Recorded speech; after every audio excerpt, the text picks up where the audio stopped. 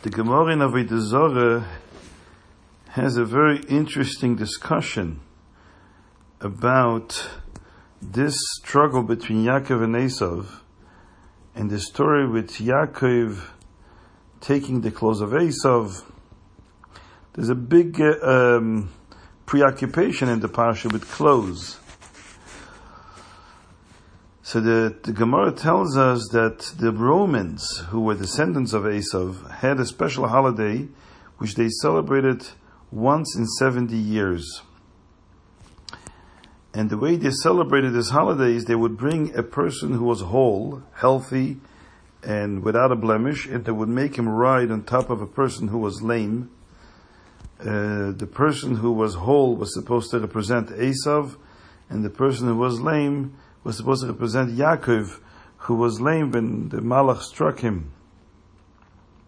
And they dressed up the whole person in the garments of Adam Rishon. As we know that the Bigdei Esav HaChamuda is the desirable clothes that Rivka gave to Yaakov, which were Esav's clothes. They originally belonged to Adam Rishon. And apparently the Romans got a hold of those garments, and they dressed the person that was riding on top the clothes of Adam Rishon, and they would also put on his face a mask of a real human skin. The face of Rabbi Shmuel Kohen Gadol was one of the 10 martyrs, one of the Hasara Ruge Malchus that were killed by the Romans. And as the Gemara tells that the daughter of the king of the Roman emperor, when she attended the executions of the 10 Tanoim, and when it came to Rabbi Shmuel ben Elisha, who was extremely striking, beautiful, he had a radiance on his face that was extraordinary. And she wanted, first the father to spare his life, and the father says, I can't do it. He says, can you spare just the skin of his face? And the father granted that to her, and when they killed Rabbi Shmuel ben Elisha, the Kohen Gadol, who was Kohen Gadol before the Churban Abayis, they took off the skin of his face, and they preserved it in Rome. And when they celebrated once in 70 years that special holiday, the person who was riding on top of the lame person, besides dressing him in the garments of Adam Rishon, they also put the face of Rabbi Shmuel ben Elisha on his face. And then they also hung up on his neck a very precious stone that had a certain weight, and they were covering his sides also with very precious stones.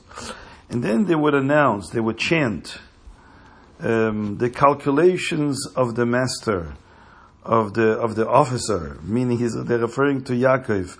Yaakov's schemes, so to speak, plaster was all false and didn't materialize. Basically saying that Yaakov's nevuah to his children, and told them that in the end they'll be redeemed and they'll be free, and so that never materialized, because look, we're in charge of Eretz Yisrael now, we the descendants of Esav. And then they continued saying, Ach v'demorana, the brother of our master Esav, because Esav was their ancestor, Zayfrena, is a trickster and is a liar. Basically he cheated our grandfather from the blessings.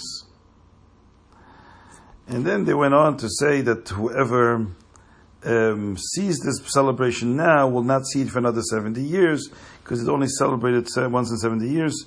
And then they said, what gain did the cheater, the liar, Yaakov, have from cheating our grandfather Esav?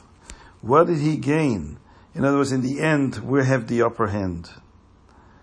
But then they would say, Oy to Esav, woe to Esav, when this guy Yaakov will rise again. And says Rav Ashi, they themselves with their own mouth predicted their own doom and gloom, that in the end Yaakov will rise and will have the upper hand with the coming of Mashiach. The Maharal of Prague has a fascinating discussion on this Gemara, on this story in the Gemara. It explains how the whole struggle of Yaakov and Esav is symbolic of the garments that Yaakov took from Esav to get the blessings. This is not just an incidental detail where Yaakov was taking the garments of Esav just to deceive his father. There's a very basic and fundamental point in this whole garment drama. And he explains like this. He says, we know that Adam HaRishon had a very unique radiance on his face. It says that certain people, Yaakov Avinu, had a radiance as well, and his radiance was me'en shufrei de Adam. He was a glimmer, a part, like a fraction of the radiance that Adam HaRishon had in his body, in his face, that was very striking. Yaakov inherited that radiance, and that radiance came from the neshama. This is the spiritual side of Adam HaRishon that radiated out, and Yaakov Avinu inherited that. Adam HaRishon also had garments. Now, the garments fell into the hands of Esav. These are two parts of Adam HaRishon that Yaakov and Esav inherited respectively. And the Maharal explains, garments have a dual function. Garments can be a way to reveal and expose the inner spiritual value of the person. It can also be a way of masking the inner true person and give off a false impression. And that's really the difference between what we see between the culture of Torah, so to speak, where garments play a very important role, like dressing up for Shabbos.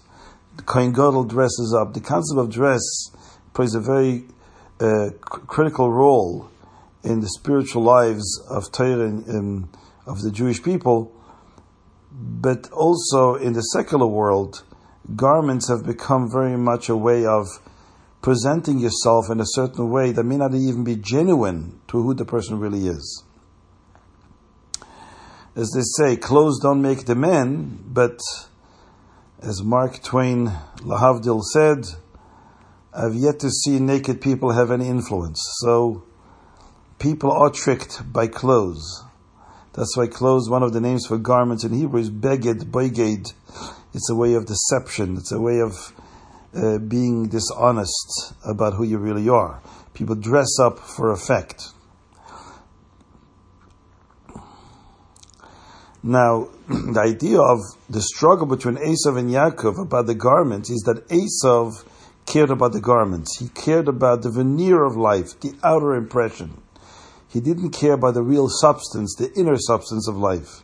Yaakov Avinu, who was more focused on bringing out the inner substance of life, the spiritual meaning of life, he inherited the radiance of Adam HaRishon. Now, as we said earlier, both Yaakov and Esav are struggling about both. Yaakov wants the garments of Esav, and Esav wants the radiance of Yaakov. As I mentioned earlier, that when Yaakov and Esav struggled in the womb, they struggled about both worlds, the spiritual and the physical.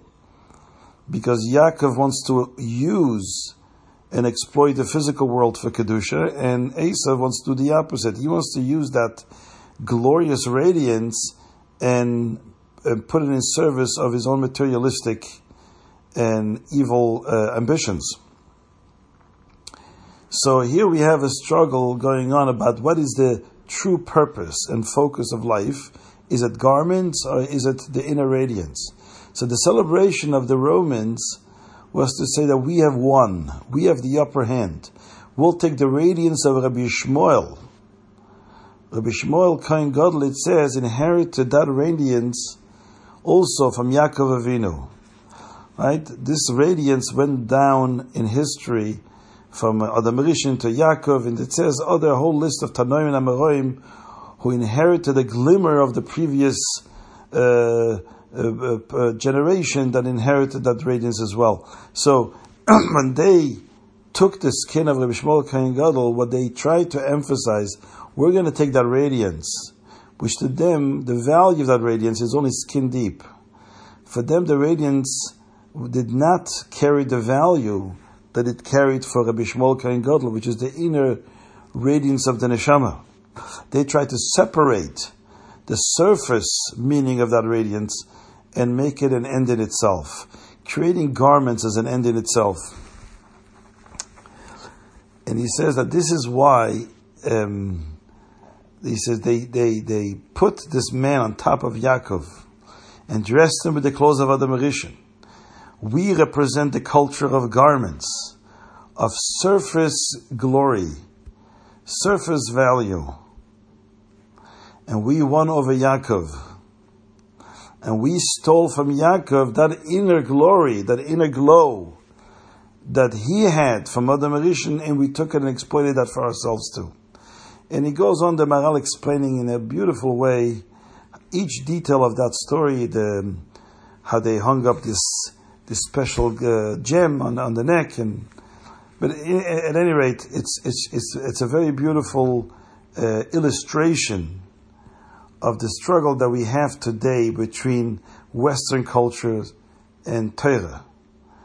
Western culture that is focused on the veneer, the appearance, the outside, how things look, and that becomes the focus of life. And Torah, which tells us not to be influenced by the way things look, but to try to look at everything from the perspective of the pnimius, the inner meaning of things, and to make sure that the world outside, the garments, are used and put in service of that inner purpose, the inner meaning. I just thought I would share that with you.